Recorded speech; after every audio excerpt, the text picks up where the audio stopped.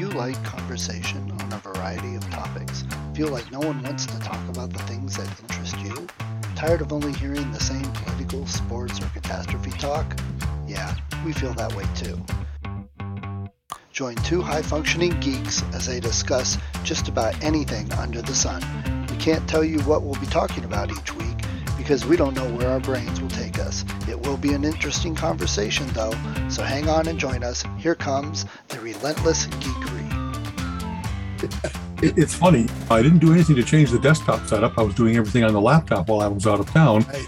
Yet I come back and Zoom must have some idea that it's always me from place to place, and it leaves little remnants of settings behind. So who knows? We were talking that in the last couple of weeks. We've been talking tech and remote tech and doing all that. And that is something a lot of them do. If I look something up on my phone on Chrome, I can send it to my Chrome desktop and it'll be there when I get back. And Right. if you save a bookmark, it goes everywhere. I now even clicked the thing and I went, oh crap, now my Safari on my Mac is getting all my Chrome bookmarks. I don't care for that, but okay, whatever. Yeah, I don't mind the synchronization, but it's this kind of thing where if it's smart enough to say, hey, I know that you're on your desktop instead of your laptop system, then it should also be smart enough to say, but your screen real estate on your desktop is different than on your laptop. And so it should adjust. And yet it only does so much. Who knows? Right. The scary ones that I think everybody's seen is like you stop at a shopping mall and you just walk into a mattress store because you're looking at mattresses, and then you get on Facebook and suddenly you're seeing ads for mattresses. I didn't do anything except walk into the store. That's where it's starting to get a little. Yeah, it's when I first, so I had a Mac setup, and now I have everything on Parallels, and I run Windows still on my Mac. Before I actually had a Windows box over to my right, and that's where I did all of my testing and so forth. I remember plugging that Windows box in, and the first thing that I did was check for Windows system updates and check for antivirus stuff. And I also had a firewall running, and the firewall within seconds, and I'm not kidding, I was getting pinged with attempts to penetrate. That it's immediately aware when something new comes on the net, and they know that if they get in before you even run your setup, run your initial load of your machine, that they can somehow get in. And similarly, when I came back, I had turned off the Mac setup here at home for a week, came back on, and Safari, Apple, keeps track of, it hides your IP address, and it makes sure that you can't get tracked in some of the ways you just talked about. It shouldn't be that I get a coupon for beds because I walked into a bedding store somewhere with my phone. It had no IP trackers have tried doing anything because I had been gone for a week. It usually gives you a number. That day, when I just happened to go back in and out of Safari, it was like 19 have tried it. So and I wasn't on the system until like noon because I had to crash a little bit because I hadn't slept on the plane and all that kind of stuff. So within the first couple hours that I was on of just doing pretty standard, hey, check my email here, do my Facebook there, 19 different places had tried to get information that unbidden by me. You know what I mean? I have all kinds of places that I've said, sure, cookies are okay, but this is where they have the trackers that are keeping track of you from site to site, from machine to machine. And I don't know that there's any way to avoid it, but at least you don't have to be out in the world naked. At least you can put on some kind of armor. You know what I mean? Oh, man. So, well, you should see WordPress sites. I don't know if you've looked at any stats. It's like 55,000, 70,000 hits a day trying to get in. Exactly. Yeah, the first version of the Smart Life, before I went to Ning and was actually doing it as a social media platform, was indeed a WordPress site. I figured I'd do a little not a vlog, but a blog where I actually write and give my little, and just that. You said, hey, a first note from a friend, Dave wrote. And then it's like, oh, and here's the first 30 spams and penetrations and garbage. And the overhead, even though I had from my ISP and from WordPress, the various different filters and defenses in place, they are ingenious in terms of how all the ways in which they're willing to change their subject line, change their ISP. They have a whole, raft of places that they try to look like a white hat site while they're being, or a whitelisted site while being black. And it really was, wow, I'm having trouble keeping up with this and I know what I'm doing. I think of all the folks that are just going, I'm going to start a blog about my kitten. I got a new kitten. We're going to grow up together on the internet. And then they must just get pounded. No, they do. But that's the really scary part is they don't know it because they've learned that people are smart enough now. They're not going to click. Most people aren't going to click the links, aren't going to answer the emails. So they do this stuff. Some of them now they're trying to get in so they can start processing for cryptocurrency and use your computer without you knowing it. And that's all they want. Or this malware now where it locks everything you own. And I tell you, I always feel bad for, there's all kinds of people that created a tool for the world saying, hey, we should have a web server that anybody can use. Apache and all the open source movement that created that. And my guess is that they now spend 10% of their time on new features and better stuff and 90% of their time on cybersecurity because they know how popular Apache has become and they know that it's so targeted. And same with WordPress. These guys said, we should make an easy blogging platform. We should have a way that you can, or other places where they do things that you can write a post and it automatically sends it out to various blogs or podcasts or whatever. And they just wanted to figure all that out with how to use RSS and stuff. And then you find out that you have to be you're the guardian at the gate for everybody that's using your tool. Yeah. Oh man, that's not what I've always signed up for. I like learning about cybersecurity.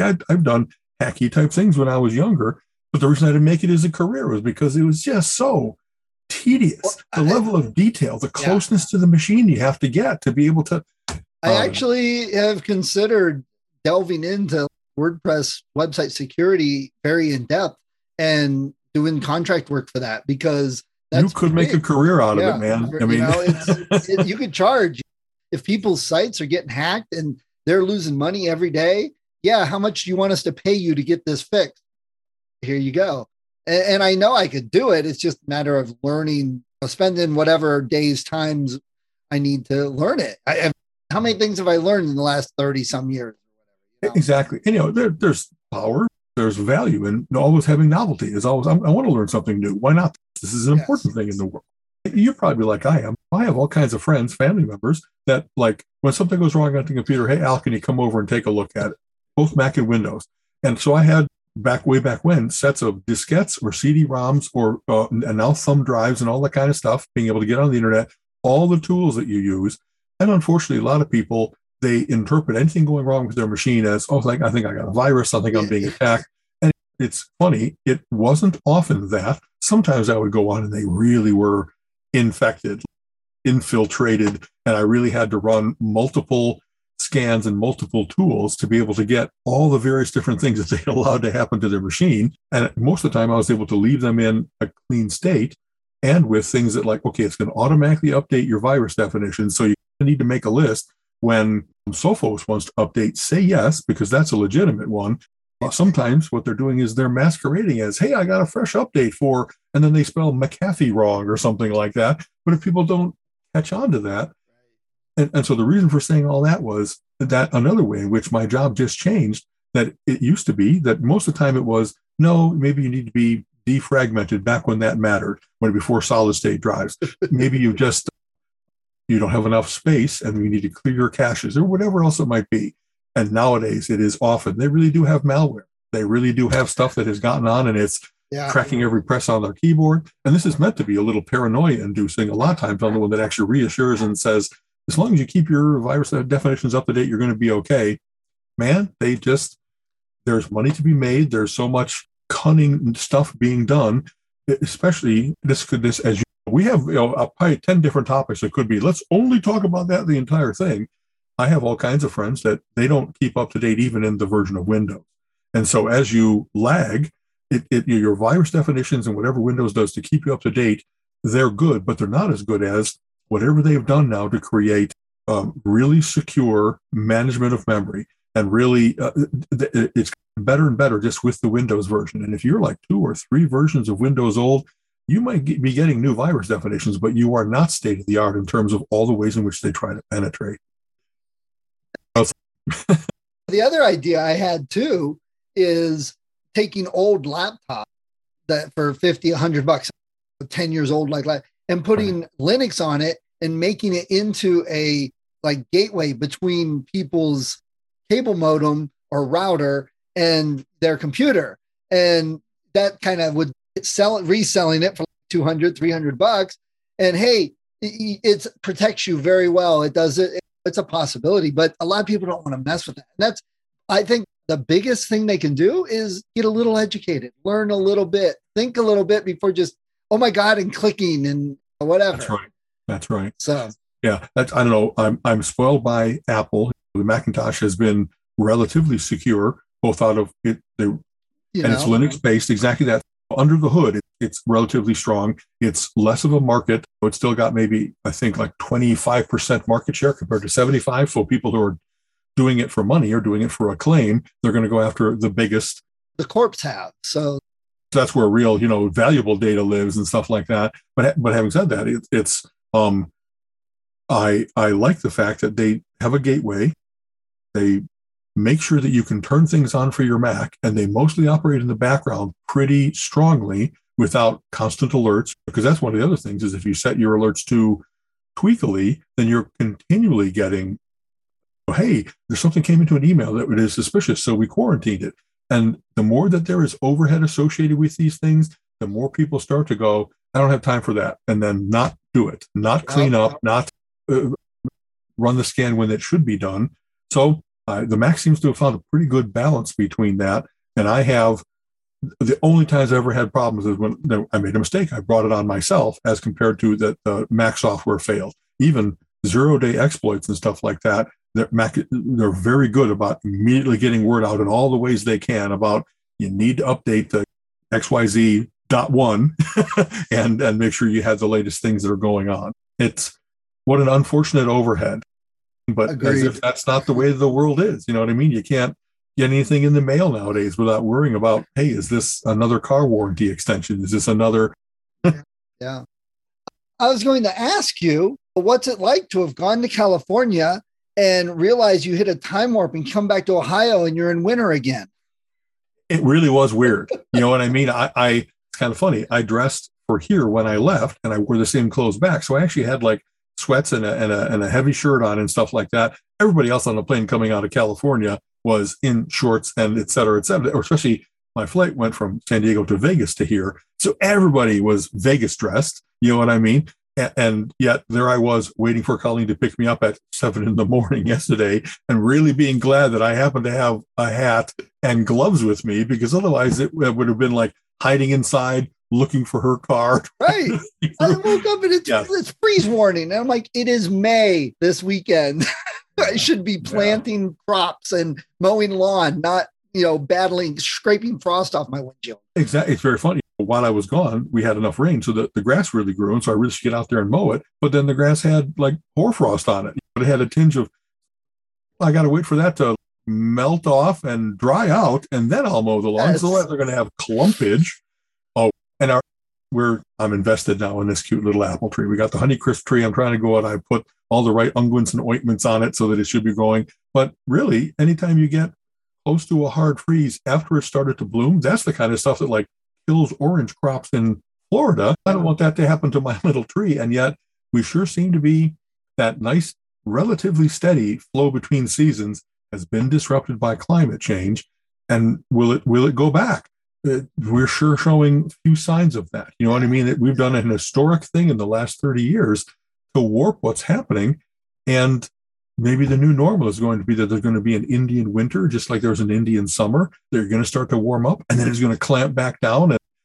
And I have certain overhead. For instance, I have a closet where I have my summer clothes and my winter clothes in the front and the back.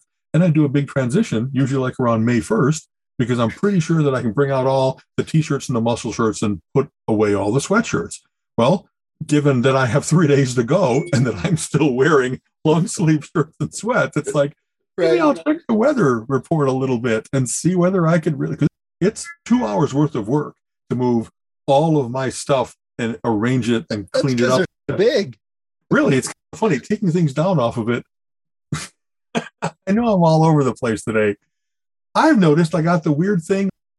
A certain direct lift with my arm, I'm still strong this way, but if I do a certain thing like back this way, twinge, and then That's where my shirts are hanging. They're over my head.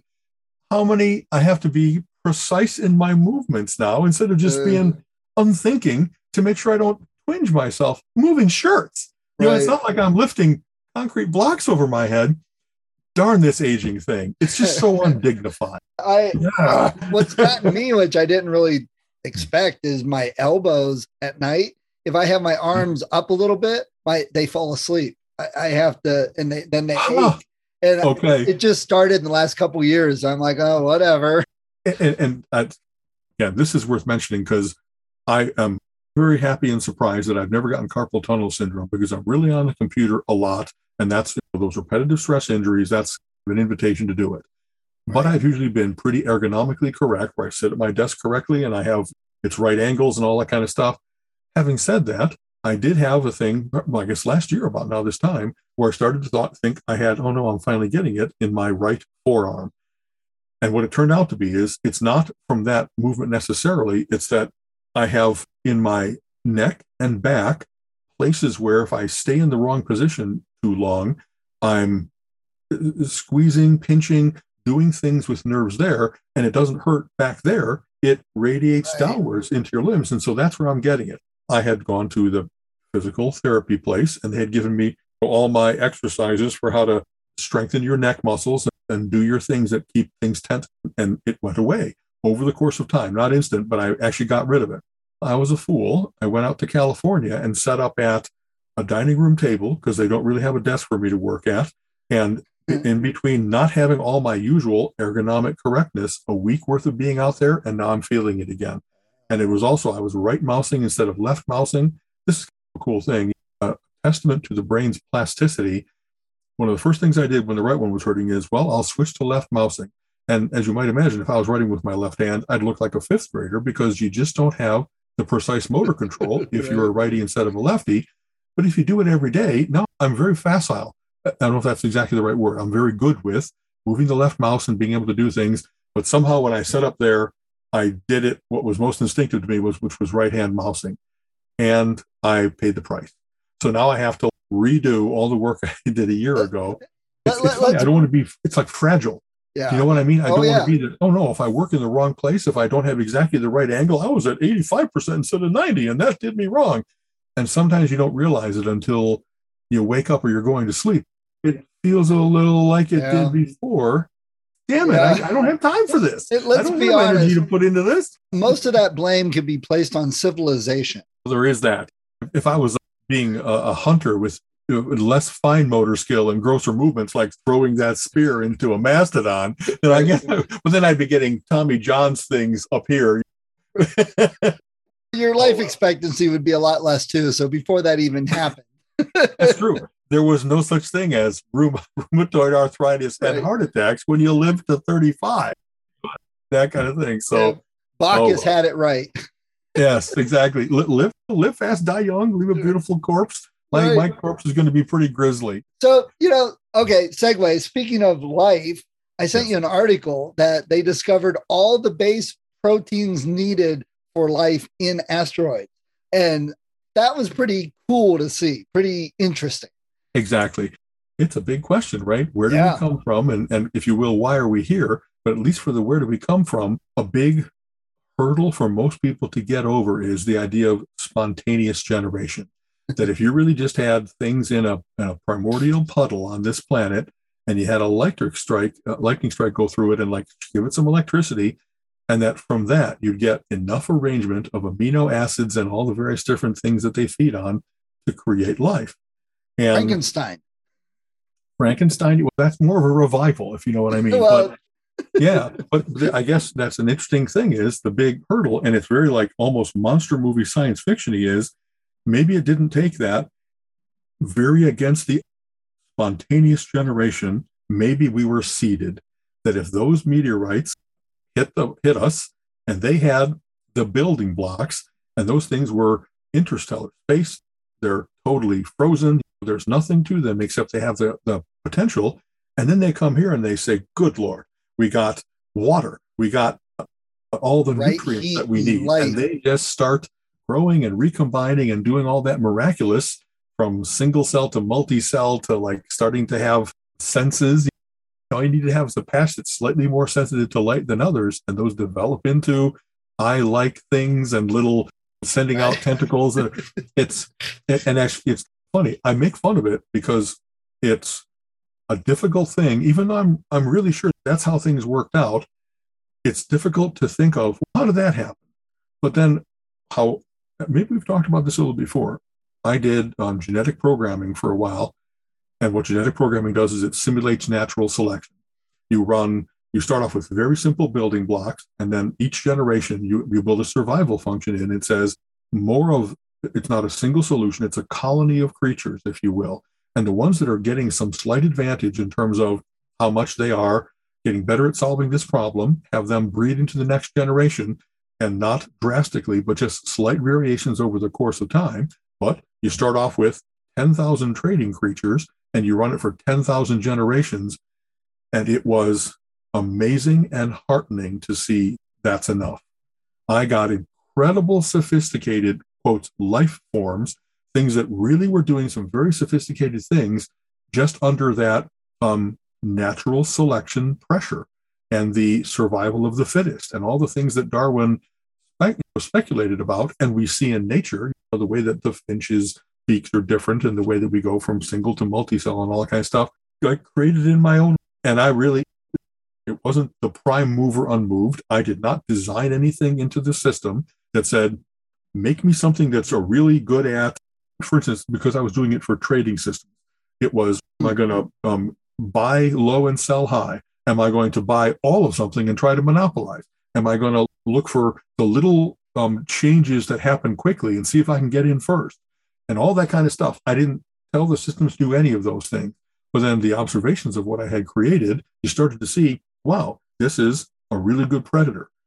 This is a really good herbivore that it just eats its resources around it and grows bigger over the course of time. This is really a good scavenger. It doesn't try to eat anything new. It waits for things to die off and then gets what nutrients it can out of them. And there was like little analogies you could make of all the different kinds of things that lived in my colony.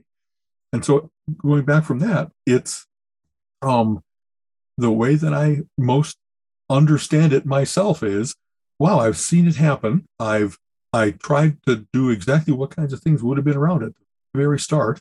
And we've had, let's see, the universe has been around for 15 billion, right? And the Earth has been around for 4 billion of that. Right. And people's eyes glaze over when you think of big numbers like that. There's a classic where, what's the difference between a million and a billion seconds? And it's this one, I wish I had this exact. This one is like days plus hours. This one is many years. It's a huge difference in order of magnitude in that kind of thing. And so, man, the world solves things. You can see I've been around for 60 years. I've seen how various different environments have changed, like different plants that are better at being photosynthesizer or better at covering more territory or better at, you know what I mean? Like they breed because they make one really good strong one, or they put out tons of different saplings, and then you get a whole field of these various different things, and just all the ways in which nature tries things.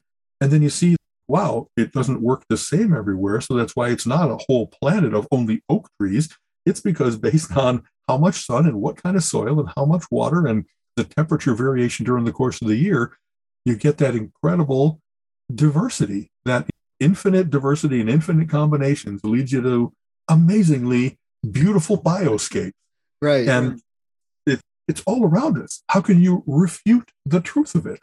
And yet then they have court cases in Dover, Pennsylvania that are still trying to say there must have been a plan for it. No, there's a million, skillion, trillion unplanned things going on all the time, all around you. And you get that a lot. And that's what people think automatically when you say, oh, there's life out there. Why haven't they contacted us? Why don't we do it? There's multiple problems wrong with that. First of all, when you do talk about that large scale of years, Bill gave a really great example in the one talk that essentially if you take the beginning of Earth as the bottom of the Empire State Building, you go all the way to the topmost tower, and then you put a dime on top of that, and then a playing card on top of that, man has been around in the width of that playing card.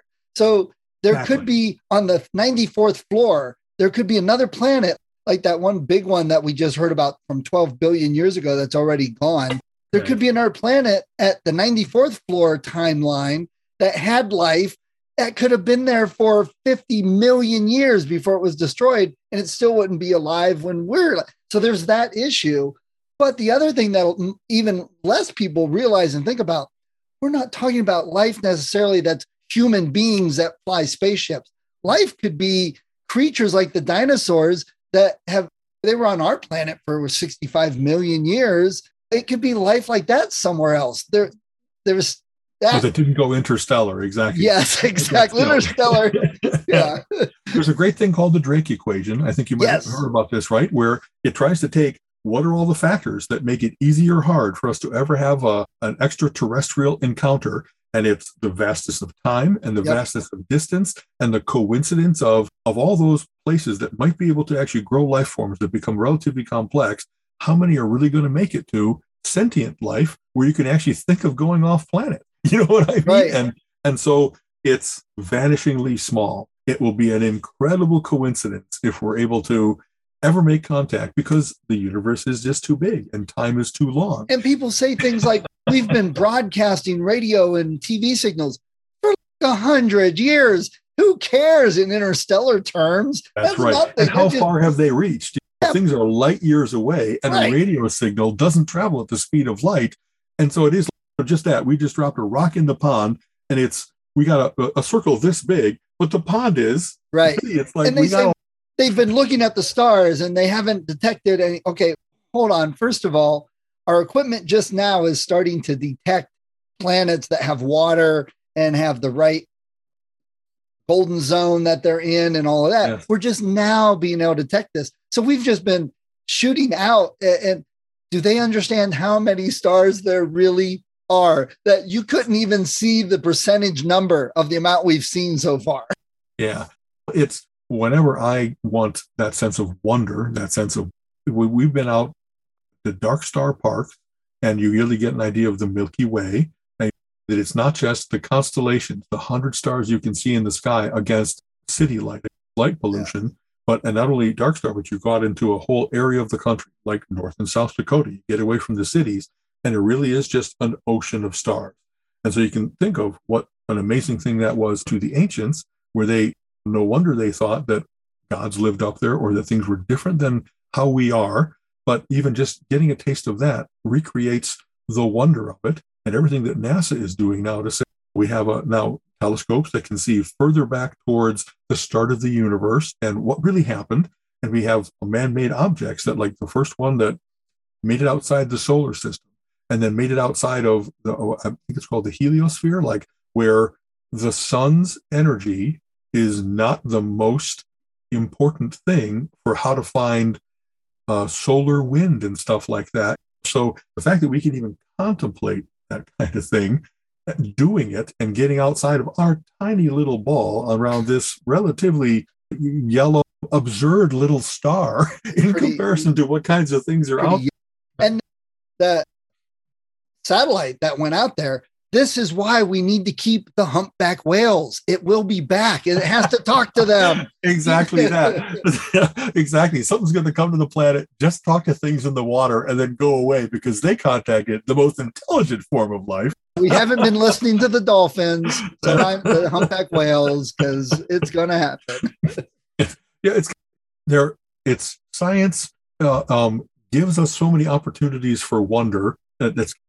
I like the rigor of it. I like that you have a way of explaining to each other in a way that we can agree. Here's why we think this is true.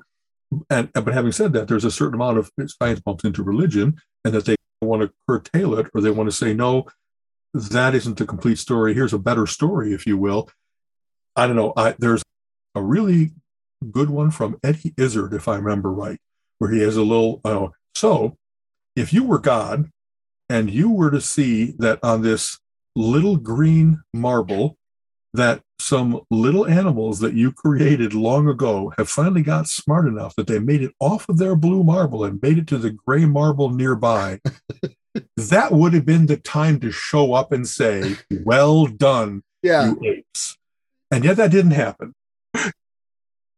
What an amazing achievement to escape the surly bonds of Earth. Or is it? Is that just a common expected thing that that we need to really break the multi-dimension and the time boundaries. It could be all of that's exactly a tiny first step towards what really our awareness of the universe is, and really what God has expectations for us and stuff like that. Right. But that's another one of those things, like sometimes the absence of something, it ain't proof, but it's more, oh, that would have been the right time. That would have been a good opportunity. Big Bang Theory, when they're signing Sheldon's roommate agreement, and he says, this is in effect, unless, of course, I invent time travel, in which case I'll come back to this exact time and we'll change this. And then they look around. Okay, we don't have to worry about that one. But I love hearing those things and seeing those things, because when people say there's no life out there, I don't believe in aliens. Great. I don't believe in aliens necessarily either, but it doesn't mean there's not life out there. That's a lot harder to convince me that there's nothing somewhere else. We'll see. When we first start to see some sign of, wow, that's not a natural structure, that there's actually some sign of radiation, an emitted thing that isn't natural, then we'll say, well, what could have created that? And you have to start thinking that maybe places are doing what we're doing. First fire, we'll get to nuclear, we'll get to perfect solar, we'll get to whatever 0 point energy. There will be signs, if not direct observation, of creatures walking around on a planet, that something's going on. Interestingly, that's different. We'll see. That kind of supposes that there's another planet that's the same age of stars, same age of the planet, and the evolution has been the same time span. There's still so much variable in there. Again, billions of years, folks. Billions of years. It could be. Bill used an example of slime mold and how interesting slime mold is compared to any other creature on Earth. If we've got something like that right here on Earth and it's alive, we wouldn't even be able to detect that on something that is 200 billion light years away, even if we could see the star, That's right. I love the fact that science keeps on doing things to expand what we're even capable of. And we talked about this a little bit before. It's the instrumentation that is giving us new insights. The more that you can see really tiny and see how things happen at that submolecular, maybe even subatomic level, you get insights as to how things really work, and that it really is not certainties but probabilities, and that it really is, there's linking spooky action at a distance in terms of synchronicity between quarks across, and just that as we had the Aristotelian model and then went Einsteinian, we've had to change our view of how the world really works, and there's probably still things to be discovered there. And then also those views out into the big world, where we're actually able to see that star that you think is really beautiful, that star's dead. Yeah. The amount of time that it took for that light to reach us is such that star burnt out. That nova no longer really exists, but we're getting the after effect. We're getting the shadow. You know what I mean? So how can you say that there couldn't have been a solar system formed that had a planet that had a sun that was very similar to ours, and they went through the whole several billion years of change and growth to where the star went nova? Because what's to say that whenever 4 billion years from now, 8 billion, whatever it is, when our star goes nova and destroys the Earth and there's nobody left here, some other planet, people are going to say there's no life there. Again, there was. And what you said about the wonder, like you said, we've got the spooky science, the quantum physics, which I've gotten into and love, and all that. And the fact that NASA scientists have said, yes, we're able to detect dimensions, but we have no way of interacting or seeing them. We can just see the effects they have on our dimension. And that's the only way they can say they're there. So we don't know much. But you know what this is really doing? All of this science, all these things we're learning and changing the way we're thinking and all of that.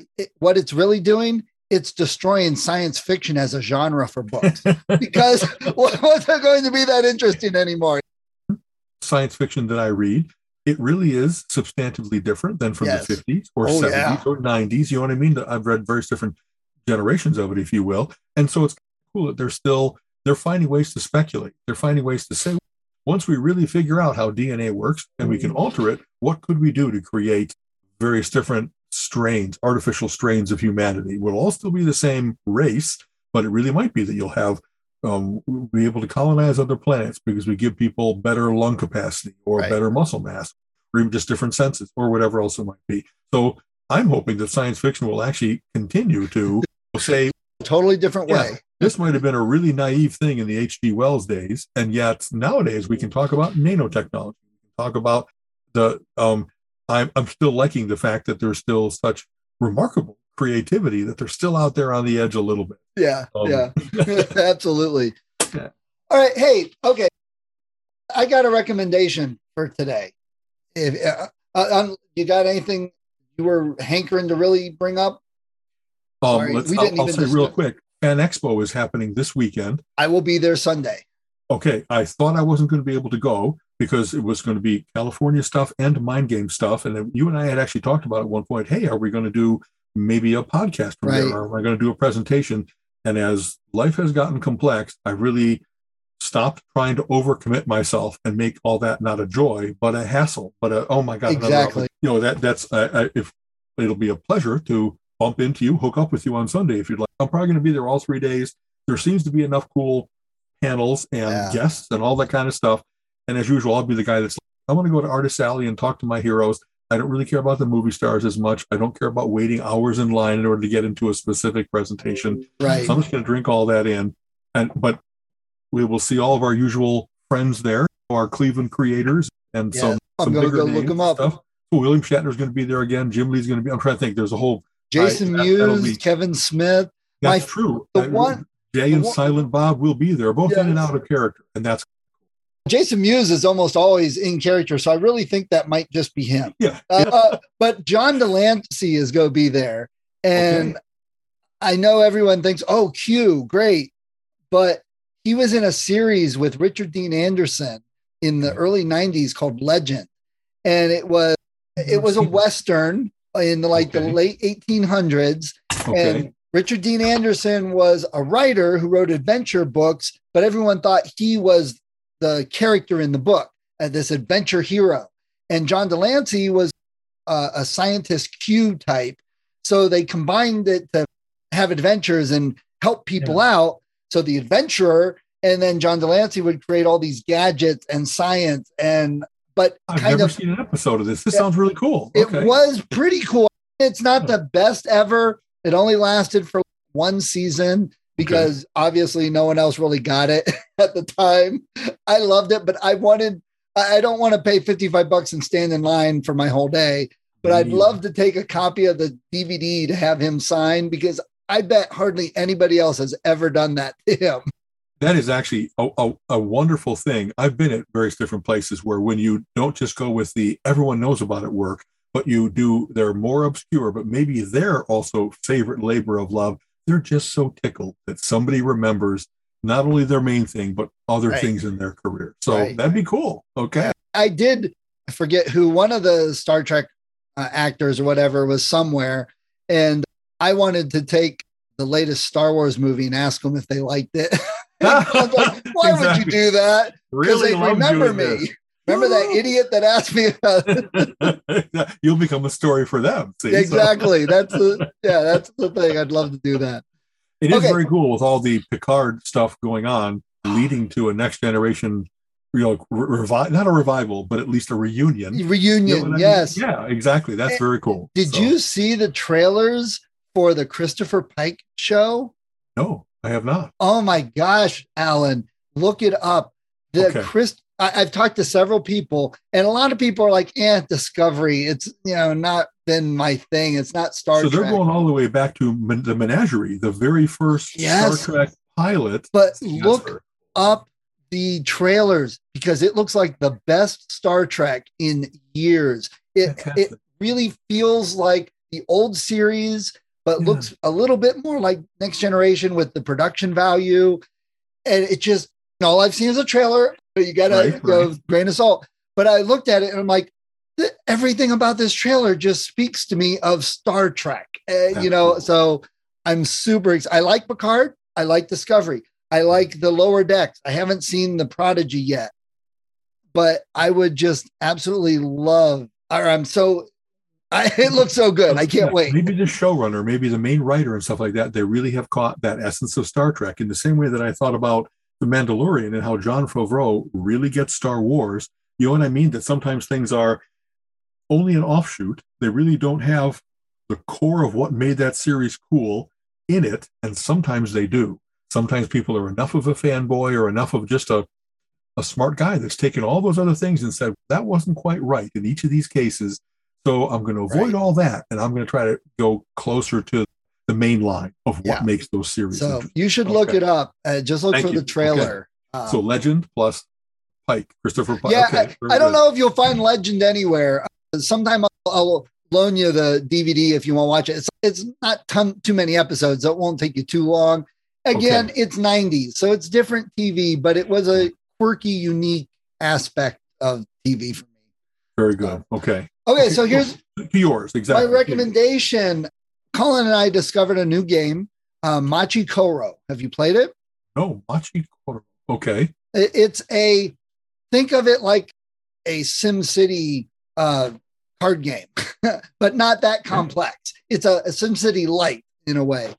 It's interesting because you get a little bit like Dominion, you get places to buy, and you have restaurants, you have major establishments, and you have various things, some that give you food and stuff. So you can buy them, and then on everybody's turn, you roll a die or two, and it activates certain of your city parts, your cards, depending on the die roll. And each card then will either give you money, or you steal money from someone else, or you trade establishments. It has various abilities on the card. Okay. So that's the randomizer. Instead of it being everything deterministic, there's a random element of, yes, even if you've planned, not all your plans will work out exactly like you intended. Yes. Okay. And each person has 4 legendary places, I forget what they call them, that once you build those 4, you win the game. And they give you powers. And so the idea is some of these cards, you get money on other people's turns. Some of these cards, everybody gets money if it gets activated. So there's do you want something that will get activated on other people's turns or only your turn or whatever? Yeah. So it's a fun game. My family loved it. We played it over Easter, and it was like, let's play another game. Let's play another game. So see, that's the sign of a good game, is we immediately think of, I got a new strategy I want to try, or just that was good. And the length is correct, where it's not, oh my God, this took all night, I'm exhausted. And it's more, it's an hour and a half. Let's try again. And everybody felt good afterwards. It wasn't like one person dominated. Like sometimes Colin's good at that. We'll play games with him that he knows in and out, and we get done with it. It's like insurmountable. Yeah, Colin had 80 points. I had 4. So it wasn't like that at all. It's like even the person who won, other people had 2 or 3 of the 4 built. So it always felt close enough. Colin and I have played a couple times, and we agree that if you have just the base set, it'd be very easy to build a strategy, do that every time. And now it's no fun. It's too repetitive. But we also got the expansions with it, and they randomized the cards. We played one last night that was really difficult. Just in the stuff. But and he said, well, I guess your strategy didn't work. And I was like, well, that's part of the fun of the game, like Dominion. I was trying something completely different. He went with a standard. I analyzed all the cards, and these are the powerful ones that'll give me this, and now I won the game. I'm like, okay, fun for you. But I tried something totally different. It didn't work. And I did make a mistake on some of my buying. But I realized, if we had this other card, I could have fixed that mistake and hampered him. So, it's got that to it. So there's the recommendation, is Machi Koro. I love things like that, where it isn't only, hey, I read a review in a magazine and it's got 4 stars out of 5 and stuff.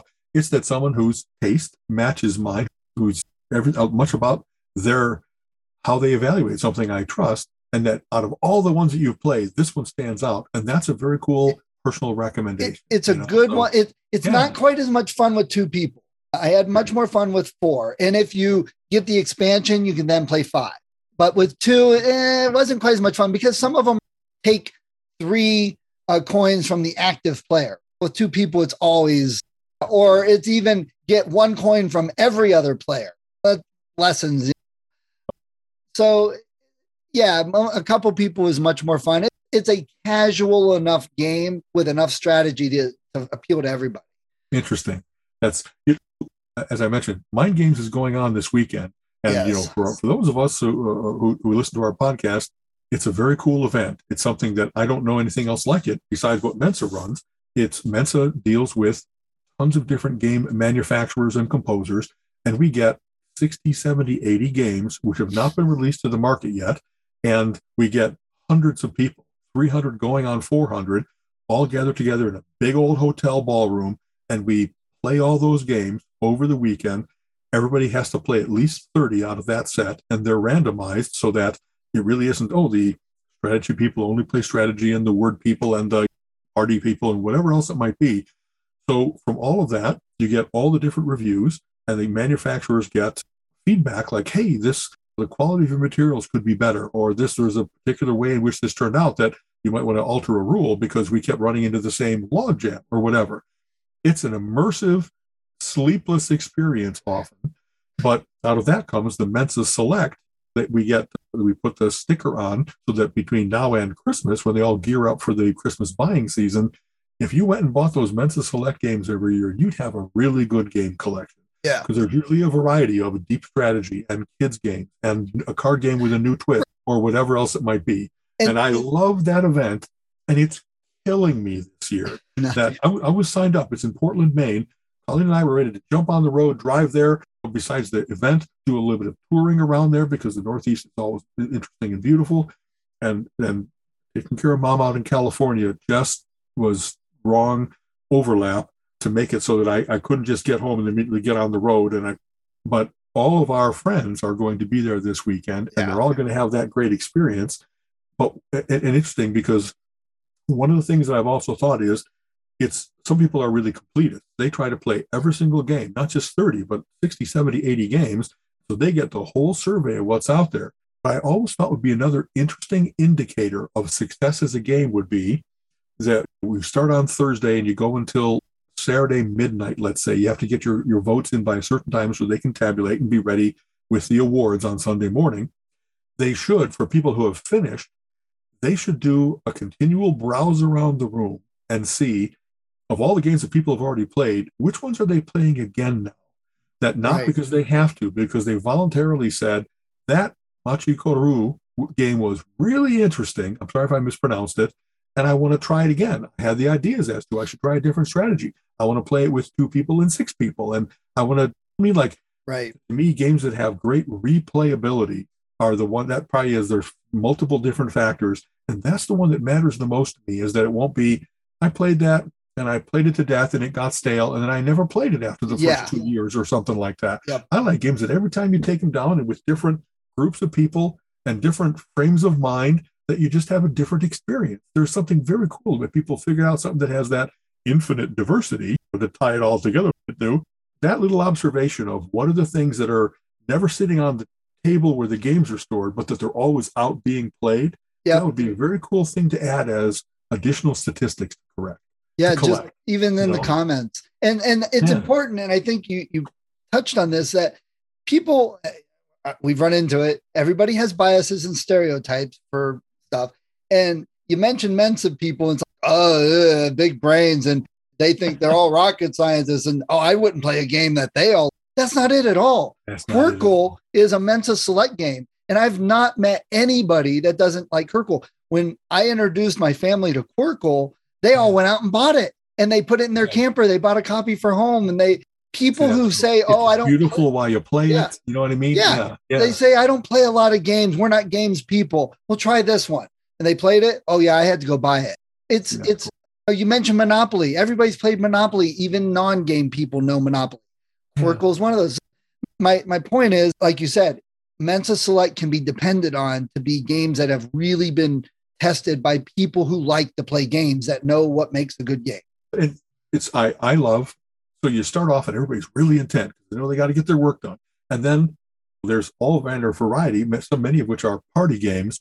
And suddenly in a corner of the room, bursts of laughter because they're playing Curses for the first time, or they're playing something that I can't wait to try that one. Even if it's not on my list, I want to try that one because it made spontaneous laughter happen. And that's a cool thing. My particular quirk, they often not only have 2 to 6 type games people, but they'll have puzzles and individual type things. And I love, like, in between my playing and really paying attention and tuning into humanity, it's fun to me to go off and do the latest variation on Rubik's Cube, the latest variation on shifting pieces puzzle. You know what I mean? That you got to make your little cars go through the parking lot in the right order or something like that. And those are often the way it also works is that everybody gets to take a couple of games home with them. They really everything is kept in good repair.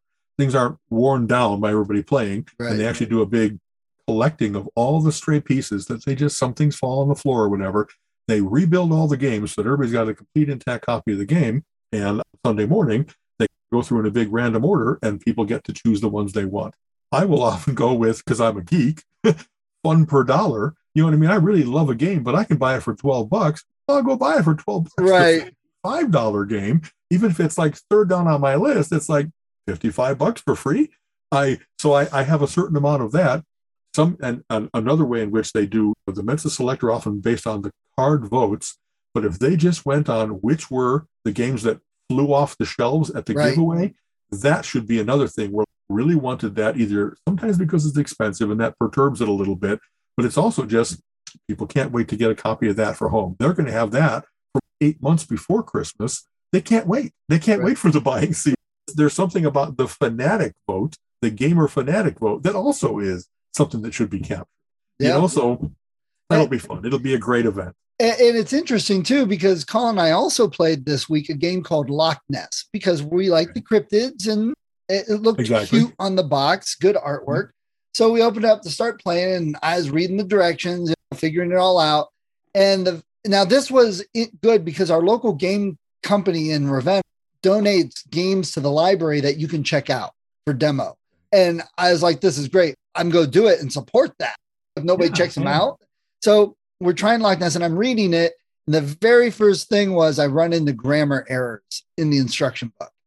And I'm like, and then there were a couple things they said to do. And I'm like, that makes absolutely no sense, because this would be a better way of doing it. So I questioned how much testing it got. So then Colin and I said, let's give it a try. And we're reading. He's like, why are we doing this? I'm like, I don't know. It doesn't make sense. He's like, he's like, the strategy is broken right from the start so we stopped halfway through. We're like, this isn't even worth finishing, and put it away. So you miss that with Mensa Select. You got a good game, even if it's not your type of game. That's right. It's a good game for most people. Yeah. In fact, that's a really good observation, because it does get reflected in what's going on.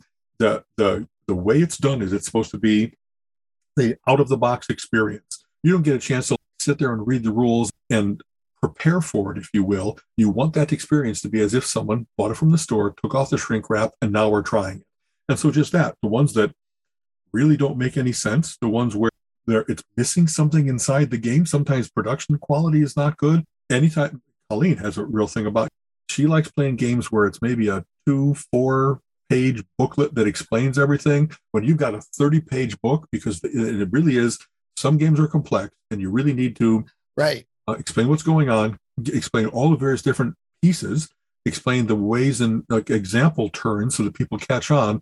And I get that, but that means that if you really wanted to sit down at family game night and play a game for a couple hours, and the first hour was taken up in just getting set up correctly and figuring out how everything works, there's a different level of commitment of that kind of game compared to a card game that is like Hearts, but it's got extra cards, and here's how they're different. You know what I mean? There's some games that you can grasp in a 5-minute explanation. And what often, we have some friends that are really great at this, that they've played the game, and instead of having everybody read the manual, they'll say, okay, here's how this works. Here's how you win and what matters. Here's how you start and what matters. So Oriel is great about that. Steve is great about it. And we can start naming the people that are really good explainers of that kind of stuff. That's a skill. I can also tell you some people that are like, they know all that stuff, but they don't let you know. They are using the fact that they've played before as an advantage. And you're going to get one game out of me, but now I hate you. Now I know that you're like the information that it's not cheating, but it sure isn't friendly. It's not, let's all have an equal chance at this game. And so I don't know what it is in people that drives them to do that. Don't you want to have your experience be better because you actually had competition and contention instead of just steamroll it over everybody because you forgot to mention the rule until 2/3 of the game? Oh, yeah, that's how that works. It's funny you mentioned that too. there are definitely games that I wouldn't play with my family. I wouldn't introduce people to, but is something I might mention if I have a gaming group that I go with regularly. Definitely, we've got Arkham Horror and we've got the Pathfinder card game, both of which are very big rules, take a long time to play and set up. And if you don't play it more than once, you'll never remember how to play. Arkham Horror, Colin and I got a friend of his who definitely should have been in Mensa. He's that type. But the three of us spent 4.5 hours playing the game, going through the rule book every turn and trying to, and we only got 2.5 turns done. And we were like, okay, we're not even enjoying this because it's just so big, so complex. And the Arkham Horror game, if you look it up online, people that have pictures of their complete collection, 800 to 1,000 cards in these holders and multiple boards all put together. Covers the tabletop, extends into the next room. Exactly. Yes. Okay. I have a friend who loves Axis and Allies. He's like, but I can never play it because nobody wants to spend 7-8 hours playing one game with all the statistics and the tracking. And it's just hard to do. A core group of gamers that like doing that are willing to do it. Really is an investment of playing it haltingly, step by step, figure out how things work, and then to start the game over and say, okay, now we know what's going on. And they find out, I don't know, like you mentioned Dominion often, that was one of the ones at Mind Games that I thought there really wasn't, it wasn't a great Mind Games experience because there was enough complexity that at first blush, it just seemed like, wow, this is a lot of tedious resource management and I'm not getting the thrill of it yet. And yet the people who like that were willing to do the investment, that became one of their favorite games. Yeah. You know what I mean? I think that another cool thing about going to Mind Games is you can learn so much about playing games with people. You can have conversations for hours and not get, are people really competitive or not? Are they information sharers or withholders? Do they get angry when their plans don't work out? Or they just say, well, plan B, how about plan C? You know what I mean? There are all types, you know what I mean? People who are driven to go to Mind Games are sometimes they like the company, sometimes they like the competition, sometimes they like the novelty of everything. It's very cool to have that experience. And Mind Games has been going on for 30 years now. Yeah. I haven't been to every single one. There are people that have been to every single one. I usually go where like the expenses are not prohibitive. So I've been to 10 maybe. As you get to know the various different people, a little bit we talked about earlier, I have people that I can't wait to play with them. I'll never play with them again because they were just such unpleasant company, or right. they were, or whatever it is about me that it rubs them the wrong way. You know what I mean? I'm always joking around. I'm chatty. There are some games that require more concentration, and I don't do the chattiness to be a distraction. What's the point of a game if you're not having a little bit of fun? Exactly. You know what I mean? Yeah. I've played Magic for 25 years or so. You can ask my friends that I'm rarely paying enough attention to win the game. Okay. I get into it in serious. I can win, and I get but a lot of times I'm like, I got one friend. We play with some of the same decks a lot. And I got my one friend that I'll play something. He's like, what are you doing? I'm like, why? He's like, you don't want to play that. This is out. You want to play this? I'm like, oh. And he like tells me how to play my deck. Exactly. So a couple weeks ago when I was playing my buddies, I won the first 3 games in a row. And then my one friend said, you're not winning another one. He made it his mission just to make sure I didn't win anymore. Right. I still won a 4th one. Colin still doesn't believe that happened. He's like, I've never seen you win 4 games in one night. I'm like, it's true. It happened. It really did. I was paying attention. Things went lucky my way, whatever it was. But yeah, right. It's kind of funny. I like playing well, but I really don't care about if I win. I like the act of gaming. However, if you win a lot, people interpret that as being that you really care about winning. And then they take it upon themselves to make sure that you knock don't. You down. And so go ahead. You know what I mean? The fact that I read well and I think ahead 5 moves instead of 2, and that I get often the game mechanics pretty early. That's why I win. It's not because I'm trying to hurt you. It's not because I'm trying to crush all the competition. Yeah. You know what I mean? Like I said, honestly, and I take all that back. At Mensa, that's if you really are the guy that often wins games amongst family and so forth. All you got to do is go to Mensa, get your head handed Yeah, There's people that are absolutely. really good at everything, and I love that competition where there's no, it's not that it's not easy, but it sure isn't a cakewalk. You know what I mean? It Right. really is that if you have a little strategy going and then they make a move that lets you know that they saw your strategy and are moving to thwart it, it's hats off to you for something that might have been opaque to other people, but you saw right through my clever ploy and you're not letting that happen. I got out my game. I gotta be smarter about what I can expect from my competition. It's really a cool feeling. And there's definitely times I know that there's the people that play sports that get into actual high school and stuff, whatever, playing sports, that competitiveness, got to win. And that, you can have that in other ways. And I can definitely get that playing games. That I'm on the opposite. There are sometimes some people, it's like, okay, you've been an a-hole to everybody all night. You need taken down a peg. And it may not be me, but I know this person over here is gunning for you also. So between the two of us, you're not going to live this game. And you get that competitive mind going, it shifts into higher gear. But when you're just casual, especially with family, you're trying to downplay. You don't want to always remind family you're in Mensa because sometimes they use that against you. You want to be casual and play games and have fun. That's the big point. I barely remember most games I've won or lost, but I remember what we talked about or the weird things that happened or the things that made everybody laugh, like you said. Yeah. A couple of quick things about that. It really is in me. I'm not sure why, that it doesn't matter so much that I win, but it does matter if I see somebody really being a jerk at how they play and stuff like that. It really does matter to me that beat them or that I don't give them an easy time of it, because it's just, there's something about, it's almost like bullying. I really stand up to bullies because I just hate it and I can't stop myself from doing it. I'm going to try to describe this. I don't know if I'll be able to portray this in the same way that I just talked about. Hey, I had a little strategy and I could see that they got it and they moved to stop me. Sometimes that's not even talked about. While you're working on things, you're just like concentrating, you're doing things, and you'll play something and then they'll play something in opposition and you just look up at each other and smile. And it just, all that telepathy of, see what you're doing. I got what you're doing. I know what's going on.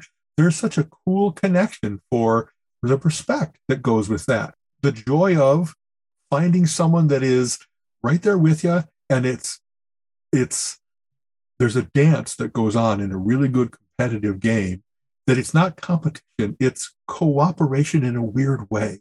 You know what I mean? Often they talk about at high level games, chess, Scrabble, or whatever else, that if you have best play, that the games are more predictable if you really know that people are always going to do the best move they have with the tiles they have in their rack, or chess is very well studied, and that there's really a best move in many positions, and to recognize that someone is there that you can count on, this is going to be a best play game instead of just a random try things game, or that someone is so random that they're disrupting all of that. There's something really cool about like horses that are racing along and they're in tandem, and there's a really cool thing about that shared experience of, we're going to do this beautiful thing together, even though we're in competition. I don't know if I'm describing that well, but I love when that happens, when it really is. It doesn't matter who wins. It matters that we both gave it our all, and the game had to end somehow, and I was ahead by a nose or you were ahead by a nose. And speaking of cooperative, there's a lot of really good cooperative type games nowadays.